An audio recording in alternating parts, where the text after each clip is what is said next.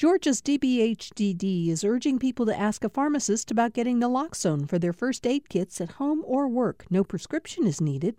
Naloxone can rapidly reverse an opioid overdose and restore breathing. Opioidresponse.info. Thanks for listening to the Political Rewind podcast. Be sure to like and follow us and rate us on Apple, Spotify, or wherever you get your podcasts.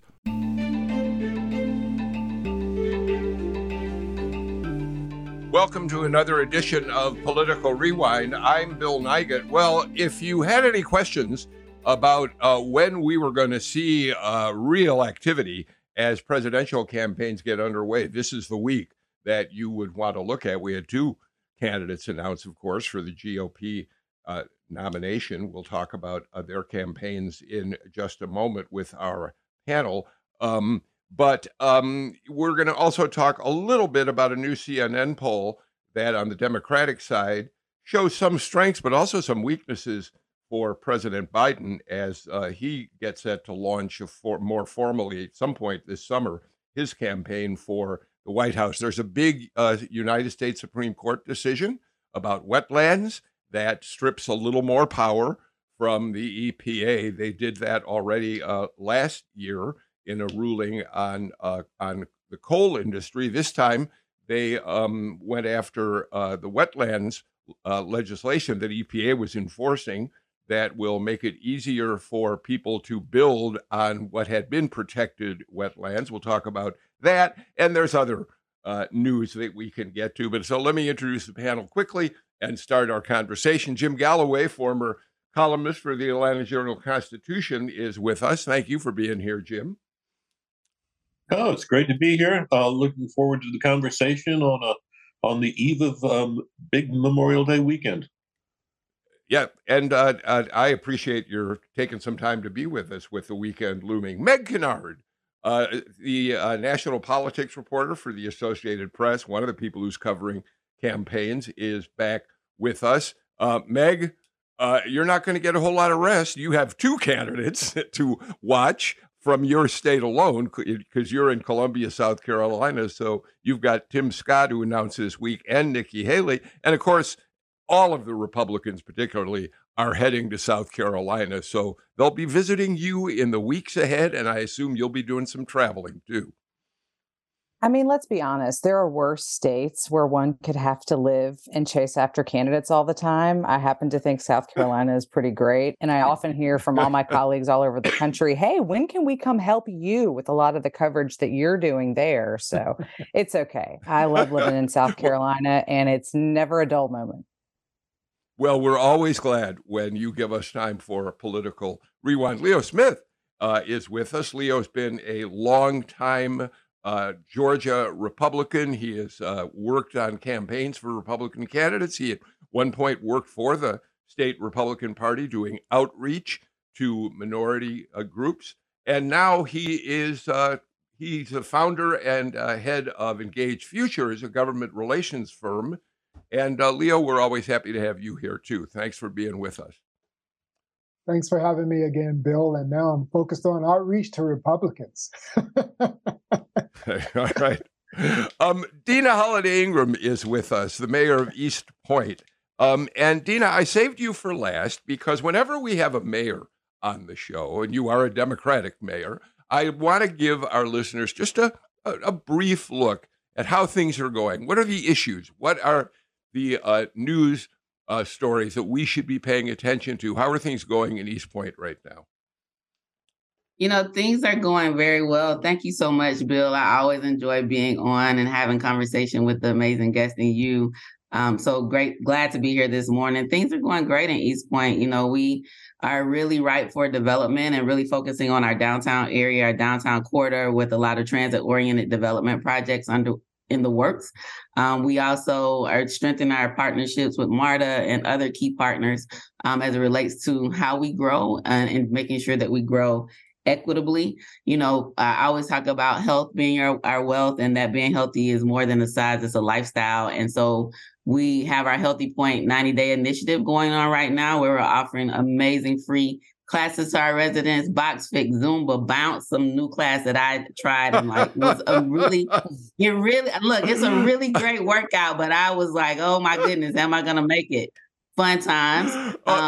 Mental, and also trying to destigmatize mental health. So we had mental health classes or sessions for the whole community, right? Just really, I think a lot of times we make mental health and mental illness synonymous, but we all deserve to have a healthy mind. And so really trying to make sure that that is a part of our health conversation as well, and have a citywide compost program going on in partnership with Compost Now. And so really being able to help empower our residents to be able to bring compostable materials items to 4 different locations throughout our city. Then they will be aggregated through Compost Now and then first distributed to BIPOC farmers, but also available to the community. I think it's a really great way to help people understand that they have the power to really determine the type of food that is grown, right? And the type of soil to ensure that we have rich food for our community. So you always have a lot. You have a lot going on in East Point. Just one comment that I'd love to get your response to. Obviously, East Point has a large Black population. Health equity has been an issue throughout COVID, and we know there are health inequities that stretched way back before COVID. So to hear you talking about the healthcare initiatives that you're taking on, I think is worth particular note right now. Well, thank you so much, Bill. We also started an office of okay. No, finish. No, we also launched our Office of Equity, Inclusion, and Empowerment, right? So that all we learned during COVID is that a lot of people are in need and that we need to be able to continue to have the infrastructure to continue to support all of our residents. And so through this, we will be able to help and continue to empower our residents. All right. Well, we're really glad to have the Zumba mayor, Tina Holiday Ingram, with us today. All right, panel. Let's go right to it. Let's talk about the rollouts this week of Senator Tim Scott from South Carolina and Governor Ron DeSantis of Florida. Meg, let's start with Tim Scott because you were at his campaign rollout, which he held at the college from which he graduated, and it was. I think it's fair to say Tim Scott at his best in terms of his sunny disposition, his ability to rouse a crowd with a powerful speech. What did you make of what you saw with the Tim Scott rollout? Tim Scott's biography is really important to his stump speech and the sort of speech that we've been hearing develop over the past months that he's been kind of trying out this presidential campaign before its official launch. And so, he was at his alma mater. He talks often about how North Charleston framed him as a person, helped him grow into the adult senator and now presidential candidate that we see.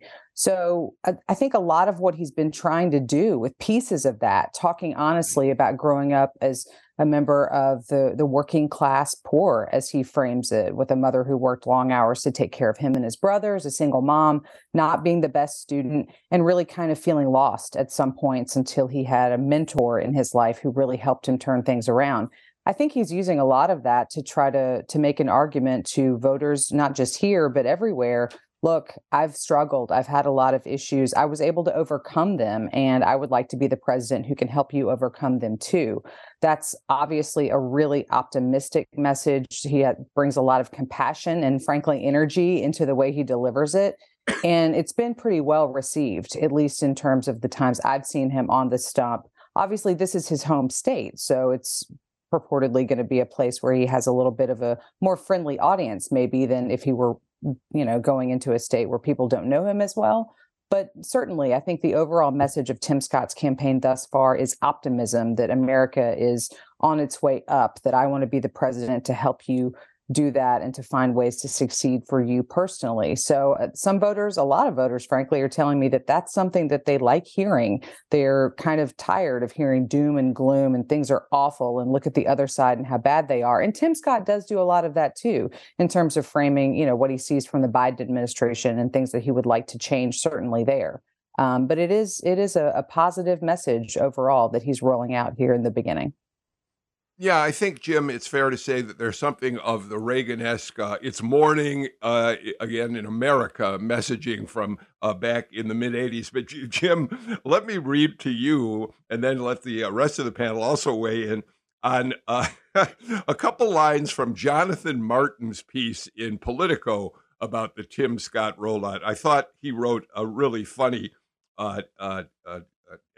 description of what happened. He said there was alliterative call and response. There was entering the crowd at the end. There were testimonials to America's greatness. There was the gospel of Jesus Christ, self-help, and the power of positive thinking. And here's the line, Jim, that I loved. It was the black church meets the mega church set to a Lee Greenwood, Thomas Jefferson soundtrack while Jack Kemp and Ronald Reagan smiled down from above over a Chick-fil-A lunch.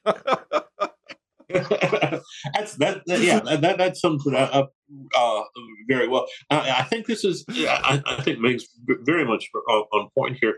I mean, Tim Scott is selling optimism, and can you sell optimism in this climate? The other thing, the other point, and you kind of alluded to it there, is his alma mater. He made the announcement at his college alma mater.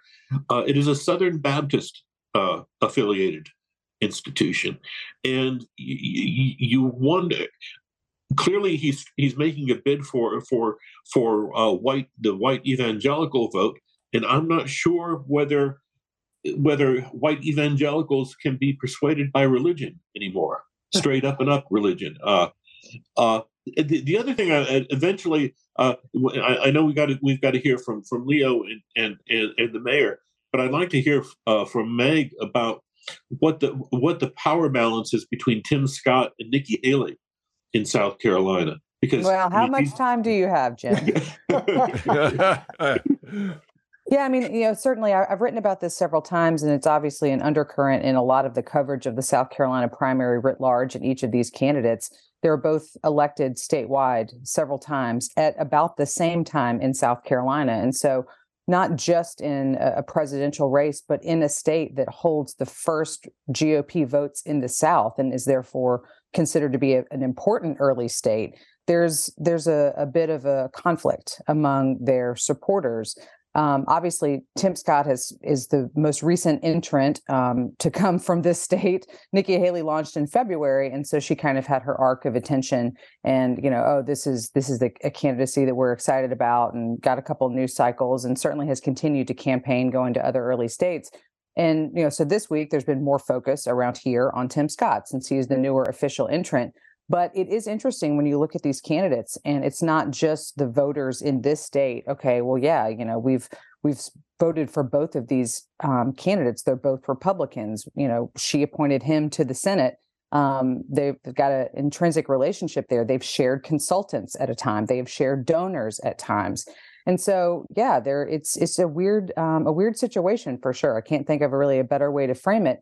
Tim Scott's team, his advisors, argue that he comes into this race with so much money left over from his Senate campaign in 2022, when he didn't really spend a lot of it because he didn't have a super strong Democratic opponent. So they argue that he's got enough money to really go on air, to stay on air, to continue making a splash. He's got a lot of wealthy donors who are willing to support him again, as they have in cycles past. So that's their argument, saying that he comes into this in a more of a position of power, so to speak, over her and some of the other candidates in the race too. I think he's got more than $20 million available as he starts his campaign, actually. Leo, let me bring you in as the Republican today on the panel. It's interesting, and I'm really curious what your thoughts are on this. First of all, Tim Scott had John Thune, the second-ranking Republican in the U.S. Senate, with him at the announcement, which says a lot about how popular Tim Scott is in the United States Senate. He's very well thought of. We know there Mitch McConnell has praised him, repeatedly said that he appreciates the Scott candidacy. He hasn't endorsed him. But the question becomes whether the Republican base, Leo, really is looking for a Reagan-esque figure, or whether or not they are more persuaded by the recrimination and revenge campaign, essentially, of a Donald Trump. Yeah, I think that's an important question, and that's the opportunity we have really both with Nikki Haley as well as Tim Scott to see how the Republicans will respond first in South Carolina, how they'll respond here in Georgia. Do they want that normalized rhetoric back in reasoned discussion of policy and the future for America? Do they really want that? And that's what this candidacy really offers. And I think journalism, you've been doing some great podcasts on journalism and its impact on democracy, what they expect, what they will pay attention to. I mean, there's going to be sort of a governor on, no pun intended, Nikki Haley, a governor, but a sort of other type of governor between Haley and Scott, and creating that sort of more positive rhetorical competition. Tim Scott already said that he's not going to sling dirt. So it's really going to be interesting to see how both Republican base as well as journalists pay attention to those people. I know Meg will be doing a great job, but I hope the rest of the journalistic field will pay more attention to the sensible arguments that they're making rather than some of the nonsensical stuff that some of the Republican attention grabbers are trying to achieve. I hosted Tim in January of, no, it was February. February was Black History Month in 2015, as he came here. I think it was one of his first speeches in Georgia. The room was packed. People responded well to him. His subject was an opportunity agenda, which he then went on to work on that. So he's a person of substance, a senator of substance, not just the first Black American senator for South Carolina, but I mean, really had an impact on creating a governor on Donald Trump as he engaged with him about prison reform and opportunity zones and things like that. So I'm really, really rooting for a positive. I'm not saying I'm endorsing Tim Scott. What I'm saying is that there's an opportunity to normalize the Republican base with Scott and Haley. Dina, of course, he is the only Black Republican in the United States Senate. And there are those who believe that he might be able to attract some Black voters during his campaign moving forward. What's your take on whether or not he creates a more welcoming image of the Republican Party for Black voters? Yeah, I'm sorry, Dina. Go. No, go. Yeah, Dina. Let me get your take, please. Okay. Whenever I see people focus on or think that race is a sole factor for people to make decisions, it's amazing to me and also comical, right? Zora Neale Hurston said it best: all my skin folk ain't my kinfolk, right? And as Blacks in America, like, we know that extremely well. And so, I hear a lot of salesmanship, and we also all know that in the general election, a lot of people don't vote party lines. And so this message of we shall overcome and I overcame and I can help you too. I mean, that's kind of trying to appeal, I think, to a cross-section of voters. But like, what are your policies? What do you believe, right? So, do you support banning books but not banning assault rifles, right? What's your stand on ensuring that there's universal health care? What about housing and the middle income housing crisis that's in this country, or just housing affordability for everyone? And so, it's a lot of theatrics, I think, at this point, but I think people undermine Blacks in this country, or people in color in this country, and think just because someone is Black, we're going to be like, oh, yes, this is amazing. No, I mean, what are you going to do for everyone? And I think the Democratic policies often is more like we're for all, right? This is about helping all. It's going to be interesting to see how as if he's trying to, walk the Black card and, we shall all overcome, what that really means when we start looking at his platform and his policies. Will it really be about all of us or just some of us? I apologize for interrupting you at the end there, Dina. Jim, let's do a little reality check here. Virtually every national poll shows Donald Trump far ahead of every other contestant who is either announced or looking at announcing for the Republican nomination. But it is fascinating that South Carolina, as Meg has told us, has a female candidate for Republican nomination as well as an African-American candidate for the Republican nomination. That, and as Dina points out, certainly Tim Scott is very, very conservative. It isn't as if he's even a moderate Republican. And yet this is kind of a new face for the Republican Party coming out of South Carolina. Yeah, and I think Meg, you correct me if I'm wrong. I used to know the calendar like the back of my hand, the primary calendar. But after South Carolina, you go immediately to Iowa, right? Or is that Iowa precede? Iowa's first. Well, Iowa comes first. Iowa Yes. precedes. Okay, all right. So you've got. I don't think Tim Scott's going to do very well in Iowa. That's just based on the demographics, and I'll be interested to see if Nikki Haley can do very well going in Iowa, and then comes to South Carolina and performs even better. I think that's more of a leg up. I think that's a more realistic approach there.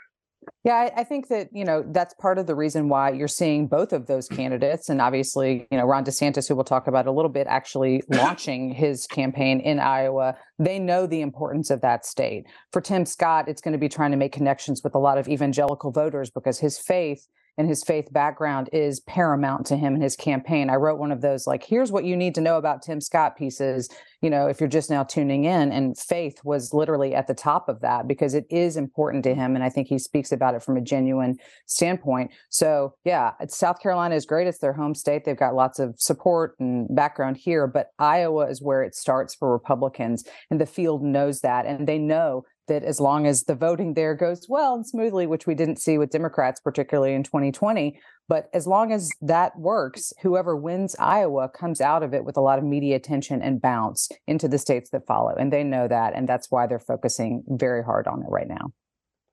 All right. So we're going to watch Tim Scott. Again, he registers very little in polling right now, but let's be fair. He's just launched his campaign. As Meg points out, he's got a lot of money in the bank to begin an advertising campaign that will certainly follow through the primary season. So we'll wait and see just how he does as we move forward. Let's move on to Ron DeSantis. And, there are a lot of ways we can talk about the Ron DeSantis launch. And Jim, I think to start, I'd like to stipulate, and I think you'll all agree, if somebody disagrees, please let me know. The launch of a campaign, the announcement speech, is not necessarily going to either secure the nomination or guarantee you lose the nomination based on whether it goes well or not. Kamala Harris is a great example of that. When she launched her presidential campaign, she had a spectacular rollout. 20,000 people came to cheer her on, and yet she dropped out before the primaries even really got underway. So that said, you really can't use a word other than, I think, disastrous for the rollout of Ron DeSantis's campaign. He decided, as we all know now, to do a conversation in a very untried forum, Twitter space, with Elon Musk. It didn't work well. There were some 500,000 people waiting for the event to begin. They had technical difficulties. You could hear conversation back and forth, essentially off mic, as they were trying to get things up and running. And there are a lot of people, some of whom are DeSantis backers, who are scratching their heads about why the heck he decided to start the campaign that way, Jim.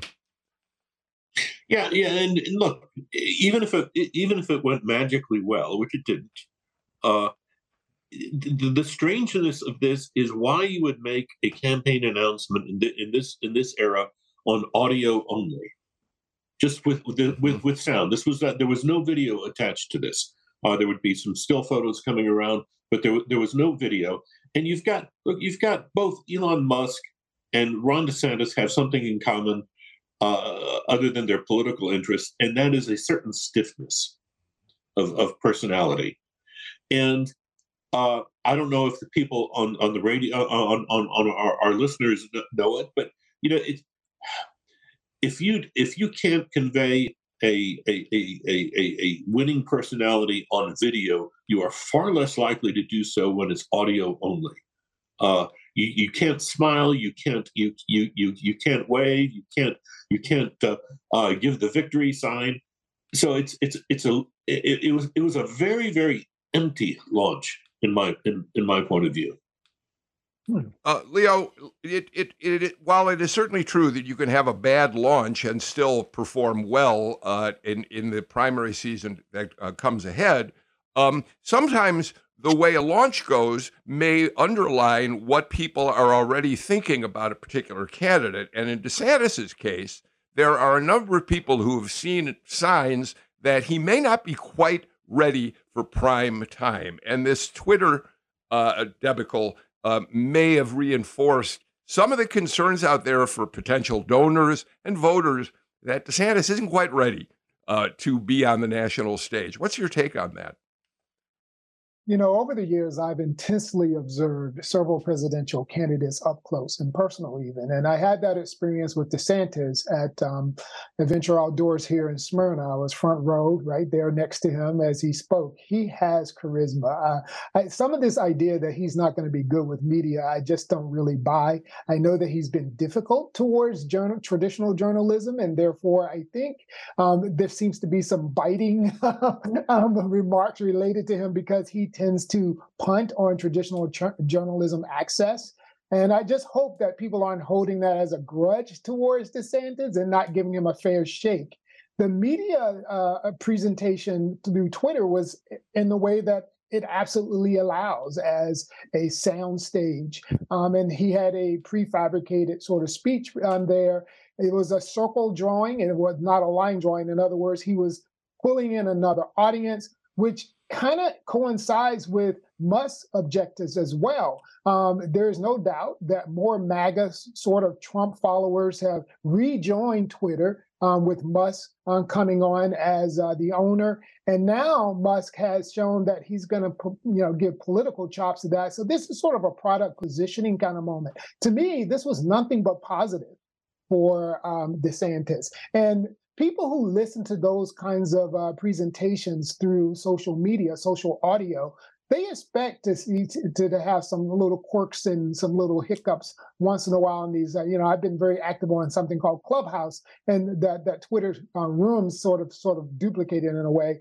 And so I think this was a positive presentation from DeSantis. I want to get Meg and Dina involved in this conversation, but we're already late for our first break. A lot more to talk about with Ron DeSantis, and we'll do that in just a moment.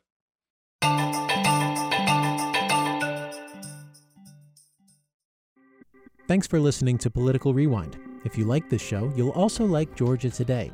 It's a daily podcast from GPB News, bringing you compelling stories and in-depth reporting that you won't hear anywhere else. Join me, Peter Biello, for this quick and convenient way to get the best of GPB News' extensive coverage of the topics that matter to you, delivered directly to your device every weekday afternoon.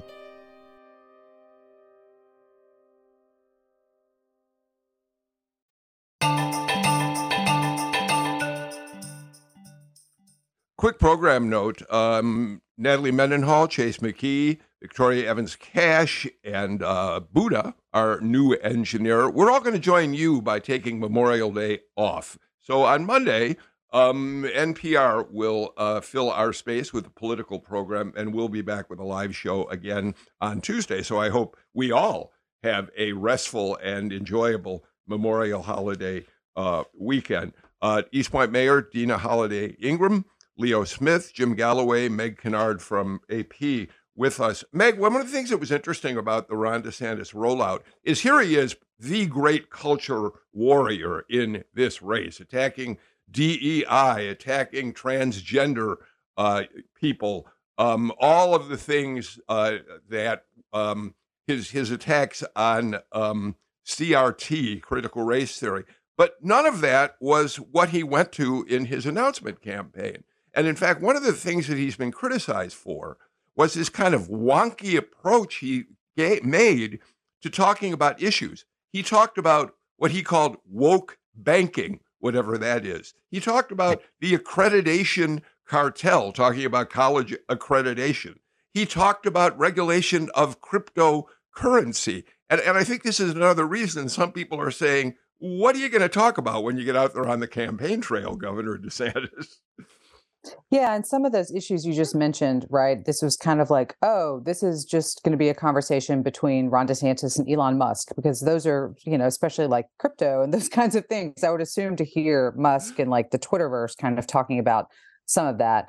I was part of both Twitter spaces that Ron DeSantis did. The first, which was kind of this 20-minute glitchy, we don't know what we're hearing thing. And then ultimately, when they reconfigured it, and he went on for at least 30 minutes or so talking about a lot of what you mentioned, it was interesting to me because it did feel in large part to start off with just like a campaign speech on a lot of these issues. And it had been kind of advertised as more of a, oh, okay, this will be more touchy-feely Q&A. And it did get into some of that. But, and I felt like I was hearing the speech that I've heard DeSantis give, before, of like just standing up and giving his Florida blueprint for a lot of things. But I think in the aftermath of this, with all the tech issues and a lot of the things that happened the other day, I think there's been a lot of reading into it and kind of seeing what you want from it.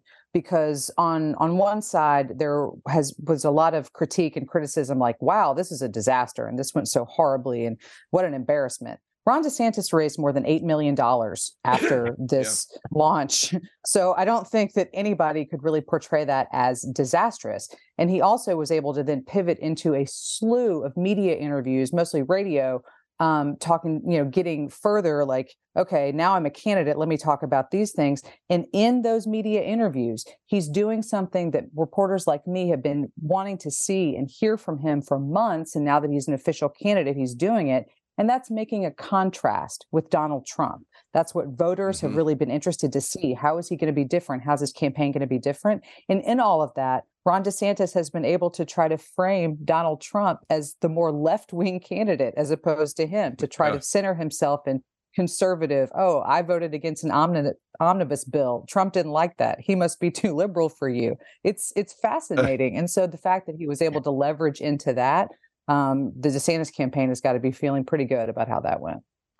Yeah, thanks for pointing out that despite the disastrous Twitter space feed, you're right. He did raise a lot of money, and his campaign is now officially launched, and he is beginning, Dina, to make the contrast with Donald Trump. And there are, of course, those Democrats who worry that while Donald Trump may not be able to beat Joe Biden for the White House, that a Ron DeSantis very well could. Dina?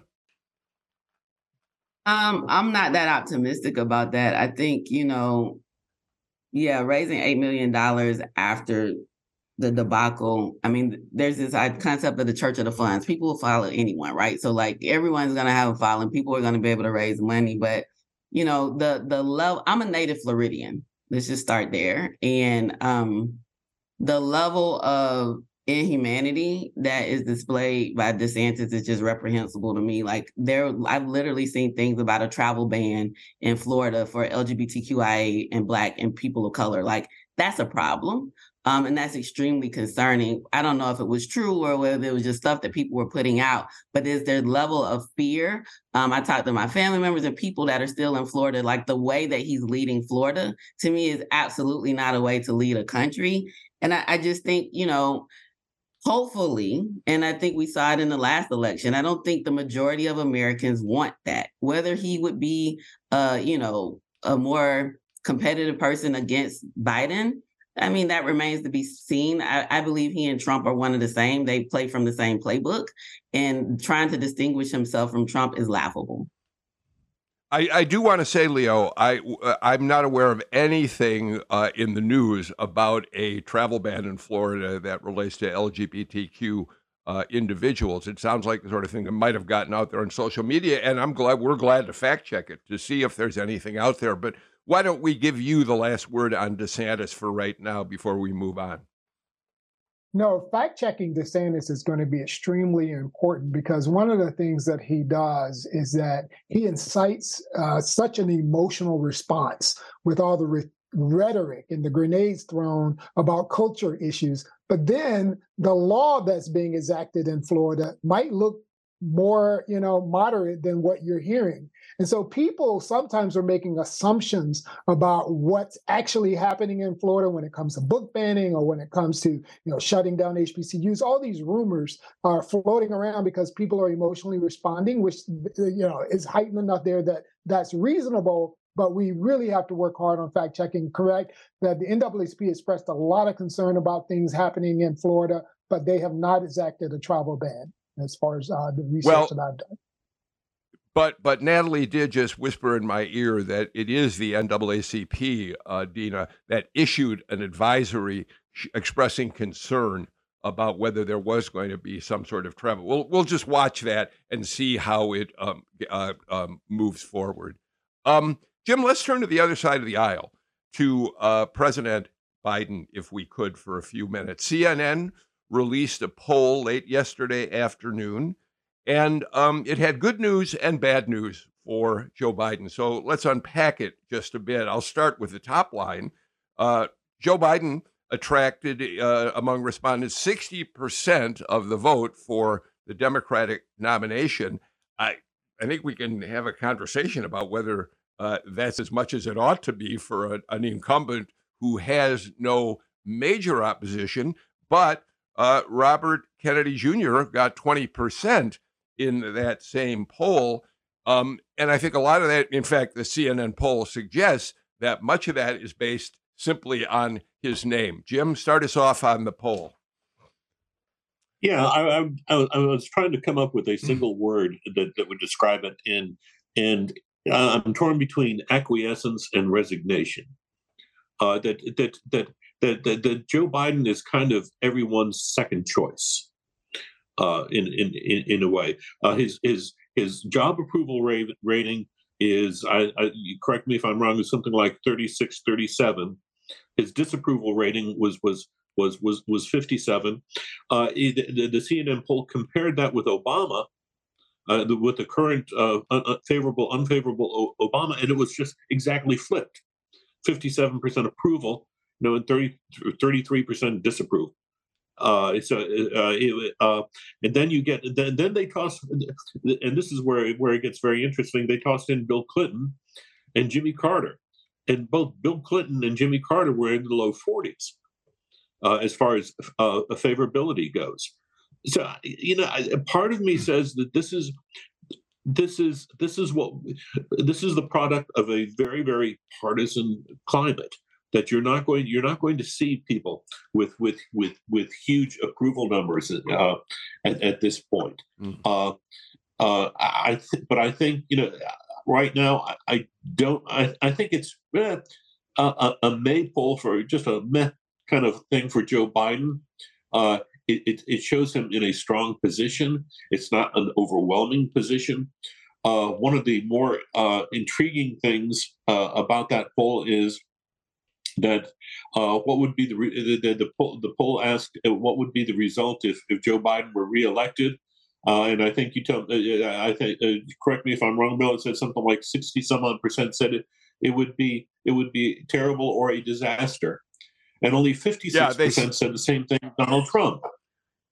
Yeah, thank you, Meg. Let me ask you to weigh in on this as well at this point. So, in fact, Biden's approval numbers are at 35% in the CNN poll, down 5 points from January, a bad position from which to launch a presidential campaign. And yes, people were asked, if Joe Biden is reelected, what would it mean for the country? And 66%, as Jim pointed out, called it either a disaster or a setback, whereas for Trump, the numbers were 56%. So neither of them do very well.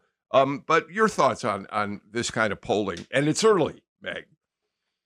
Of course, it is early. And a lot of what we see, obviously, with any polling is a snapshot in time of, someone assessing their own personal situation and thinking, okay, well, how much of this can I attribute to whoever may be the leader right now or potentially the leader next year or the year after? And oftentimes what we see and hear from candidates at these kind of like macro level campaign events are these casting forward of big picture policies and ideas and issue areas that they would work on if they were in the White House.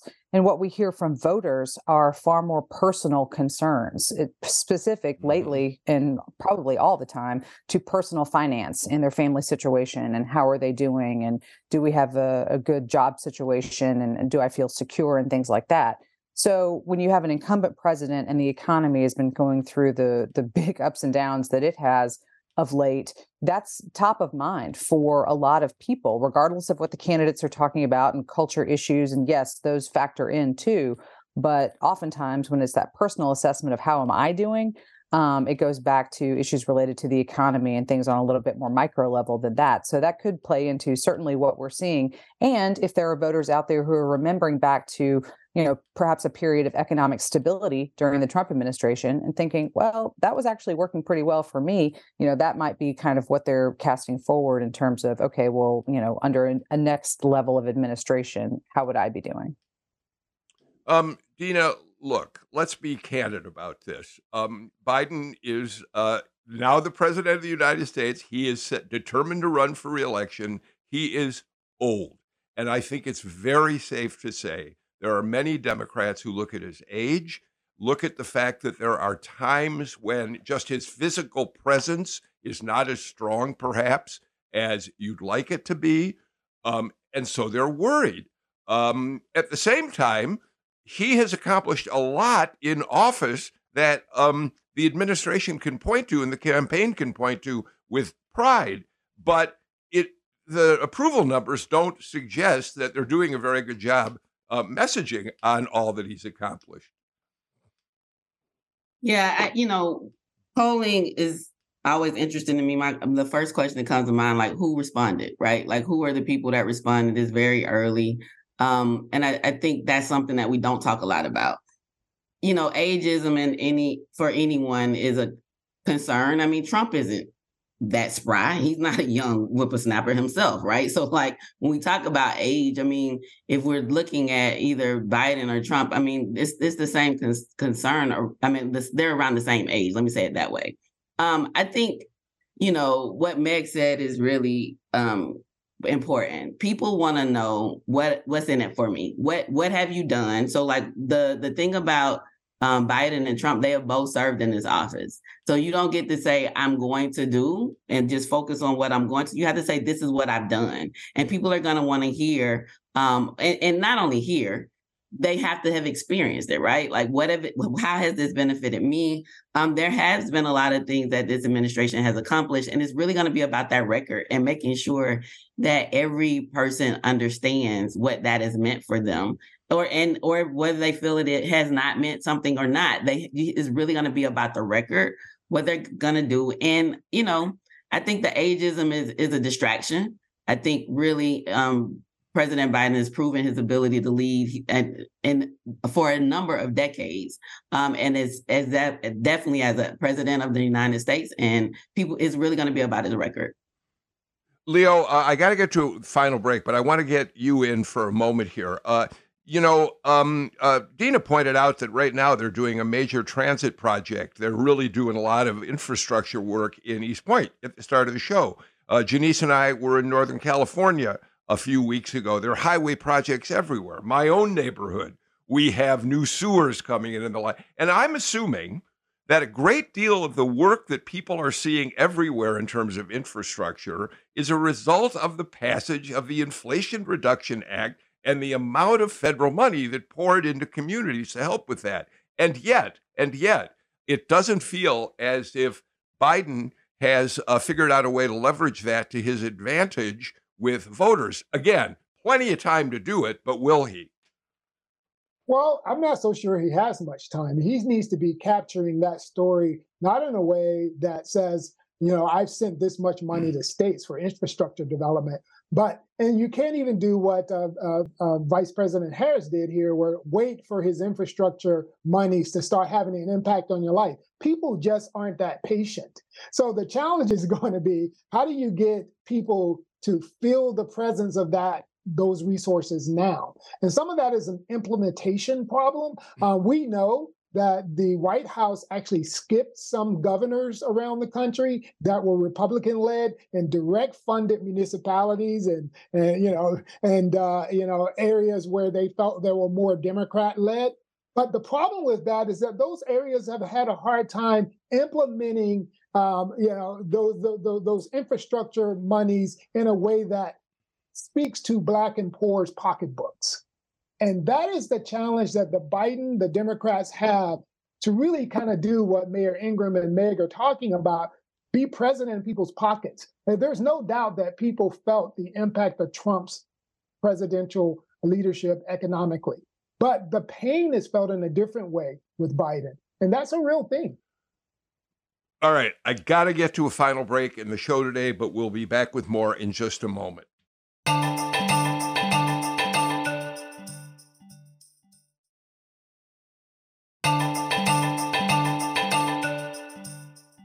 Jim Galloway, June's just about a week or so away, and we're going to start seeing major rulings from the United States Supreme Court rolled out in the weeks ahead. But we already got an important ruling yesterday when in a 5-4 decision, which is interesting. It wasn't the typical 6-3 split between the conservatives and the more liberal justices. The court limited the Environmental Protection Agency's authority over wetlands. That's a major story here in Georgia, of course. And what they said was that EPA had essentially overextended the areas that ought to be protected by the Clean Water Act, saying, yes, if you have land that's contiguous to a body of water, the protections that prevent the kind of erosion that can be harmful to the lake, the river, the stream, that's important. But that EPA had gone too far by also protecting lands that do not have any direct contiguous relationship to a body of water. And Alito wrote the decision, and he said essentially it resolved nagging questions over the outer boundaries, which the vague language Congress used to define its scope in terms of protecting waters of the United States.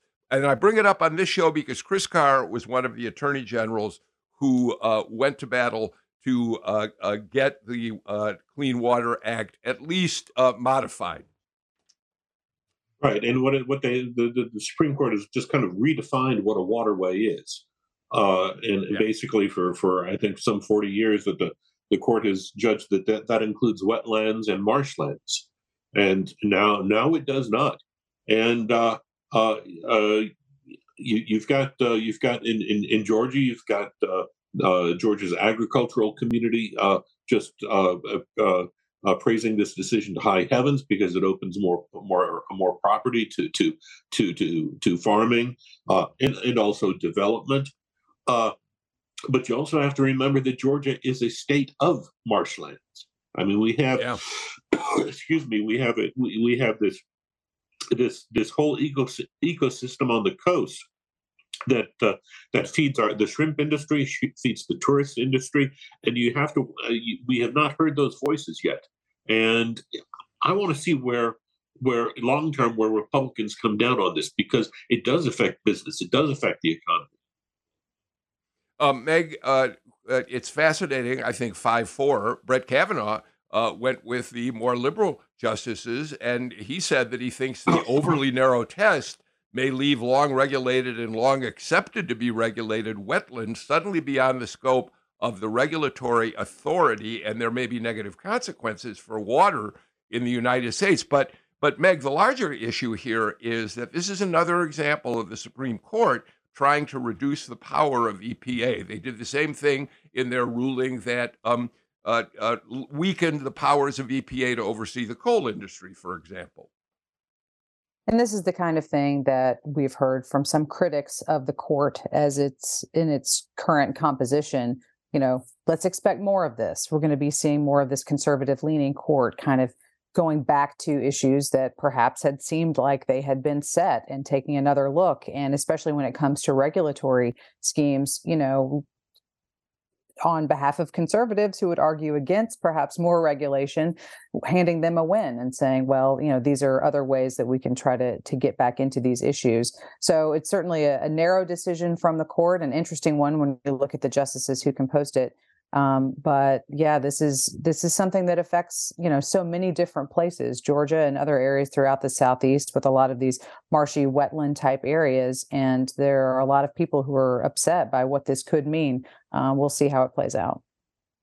Leo, Kavanaugh has been pretty interesting. I mean, there's no question he's one of the more conservative justices on the court. He certainly was one who contributed to the decision to overturn Roe v. Wade, for instance. But as they roll out their decisions in June, it's going to be interesting to see where he falls on some issues because he's shown some degree of independence.